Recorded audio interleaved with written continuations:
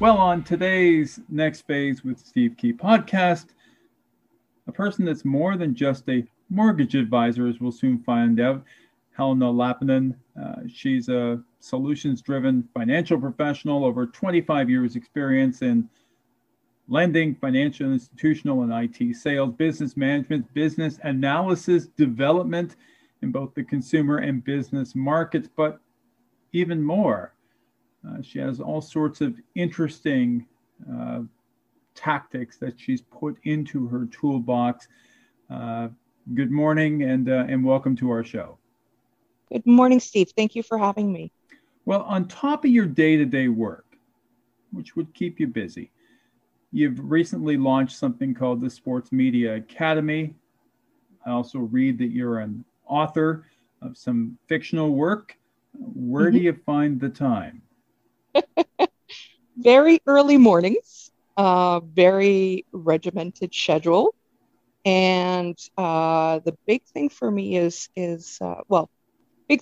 sobriety. And it's funny, when you don't have any alcohol, you find time to do a whole lot of things. So it's surprising or not, I have a lot of time on my hands, and also with the fact that my children live with me half time. So there are periods of time that I'm on my own, and it allows me to have something to do during those times other than sitting and watching TV. But it seems like you've found a lot of these great creative outlets that allow you to tap into all the different things that really interest you. I mean, writing and being an author of fiction has to be driven from a passion somewhere, some sort of interest that makes you want to do that. Absolutely. Absolutely. So what sparked that? Like, why did you decide to do that? I've always been a reader since I was very young. My mom instilled with us, both my brother and I, the importance of reading. And I enjoyed story time, and I enjoyed visualizing it in my head, what it would look like. And I'm one of those rare few people who actually enjoys seeing a book come to life in movie, because to me, that's somebody else's interpretation of what I saw in my head. And I just enjoy that creativity. But one of the things for me in learning to write, it's something I always wanted to do. Like, if you could wave your magic wand and, choose one thing that you could do if everything else was taken care of, it would be writing. Has been all my life. I just was, I guess you could say, too chicken to try it. But where it really came down to play was that I was having a hard time finding the books I wanted to read in the marketplace. So I wrote my first book based on what I'd like to read and trying to fill that gap for me. So through the process, I wasn't thinking I was going to publish it. It was just going to be something for me, that it would be something I'd like to read later. And but it ended up being that it was very welcomed in the YA genre. I know some people who have actually read it twice at this point. So I'm excited about that part of it, that other people are enjoying it as much as I did writing it. Well, that's great. It's something I've always wanted to try to do. I'm a big reader of nonfiction biographies. I'm not really a fiction reader, but I'll give your book a whirl and see if that changes my mind any. I'm still a nonfiction. Like, if you look at my bookshelf, it's predominantly nonfiction, and that's because of my career. Yeah, and right. I find that if based on my reading habits, it definitely is driven by my career at this point. Well, let's talk about that career, and again, here I am coming to you for free advice, but I'm in a position that I think I'm doing okay. I'm quasi-retired. Our house is paid for. We have no debt. I have a defined benefit pension from a long-time gig at the Toronto Stock Exchange. I also have defined contribution pensions and RSPs. but I never know if it's enough. How do you know? Am I in a good space, or should I be still trying to salt whatever money I can away? Right. Well, the thing is, everybody's retirement is based on kind of their lifestyle. So is it enough without looking at data, um, offhand? A kind of a golden rule is, does my retirement income suit my retirement lifestyle? Hmm. Will it allow me to live the lifestyle I want? Like if I'm thinking I want a yacht and popping champagne, will my retirement lifestyle at 40,000 afford that? So that is the key thing is evaluating your lifestyle first that you want to have in retirement and then building your plan backwards. And lucky you have a defined benefit program still Yeah. that pays you. Those are dinosaurs now when we really face it. Right. Defined contribution is the way that all let's face it too. Even the CPP program is based on a defined contribution. You get out of it what you put into it. Right. It But you think you pay so much into that. And I just recently received the statement from CPP about being able to take it at 65 or as early as 60. I won't be 60 now for another year and a half. Uh, but after paying in it for all those years, boy, it's not a lot. no, and I think a lot of Canadians are kind of they're afraid to face the fact and look at really what their retirement is going to look like. And we have what I'm seeing on, especially on the mortgage side of things, is that you are seeing a lot of people who have paid off their debts and paid off their home at the detriment of their retirement. They're not putting enough away. Hmm. They're getting to the point. Yes, they're debt free. They own their home, but you can't eat bricks and mortar. The bricks and mortar aren't going to pay for you to be on the golf course 4 times a week. They're not going to pay for you to be down in Florida for 6 months out of the year. So we're seeing a lot of that in the marketplace. And, having being the advantage of being both a financial advisor as well as a mortgage person, I get to see both sides of that plate. And we have generations of this older mindset: pay off my debt, pay off my debt, pay off my debt. But there's nothing left at the end of the day. And, the thought of downsizing and selling your home and taking the equity at the difference in downsizing. Well, that's just not a reality for most people because house prices have gone up so up. So when you're repurchasing something, it makes it difficult there too. You just don't have enough to put into the bank. So, and a lot of people with the pandemic also, they want to stay in their homes now. They don't want to be put into a home where they potentially are exposed to pandemics, etc., that are out of their control.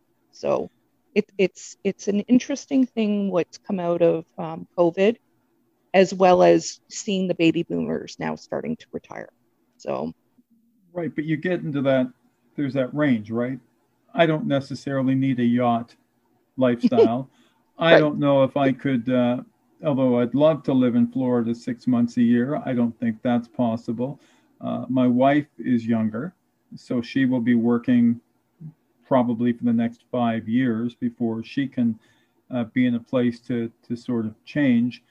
Uh, my feeling is to continue to put as much away now for retirement purposes as possible and draw as little and see how it goes and then sort of increase and increase if I have to. Because at the end of the day, nobody's going to live forever, but I would hope I'm healthy enough to at least have another 25 years on this planet. right, absolutely. And that really does come down to gauging what you want to do and aligning your goals to that.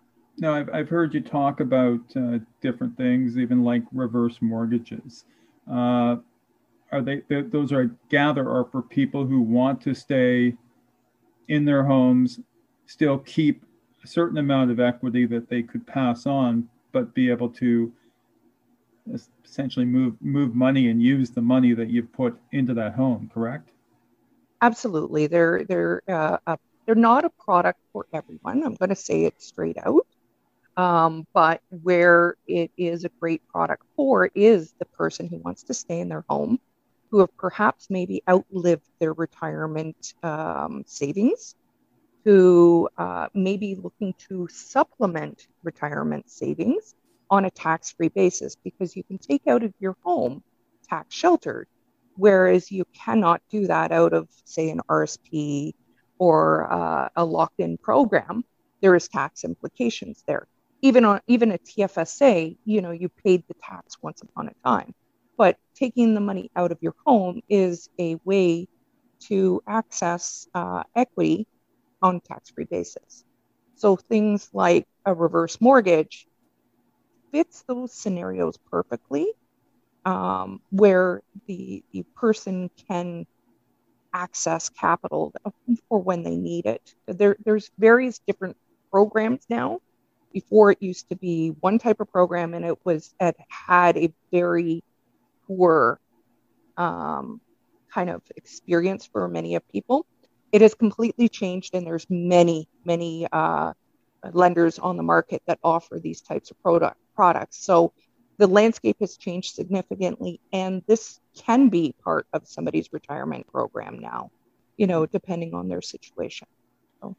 When I was in my early 20s, you were living from paycheck to paycheck, and you weren't putting enough money away. And I kept thinking, I'll do it in my 30s, I'll do it in my 40s, and bang! All of a sudden now I'm 59 years old, and the reality has come in. I guess it's never too young. You're never too young to prepare for your financial future. I mean, I have a 30-year-old son. I have a 28-year-old son.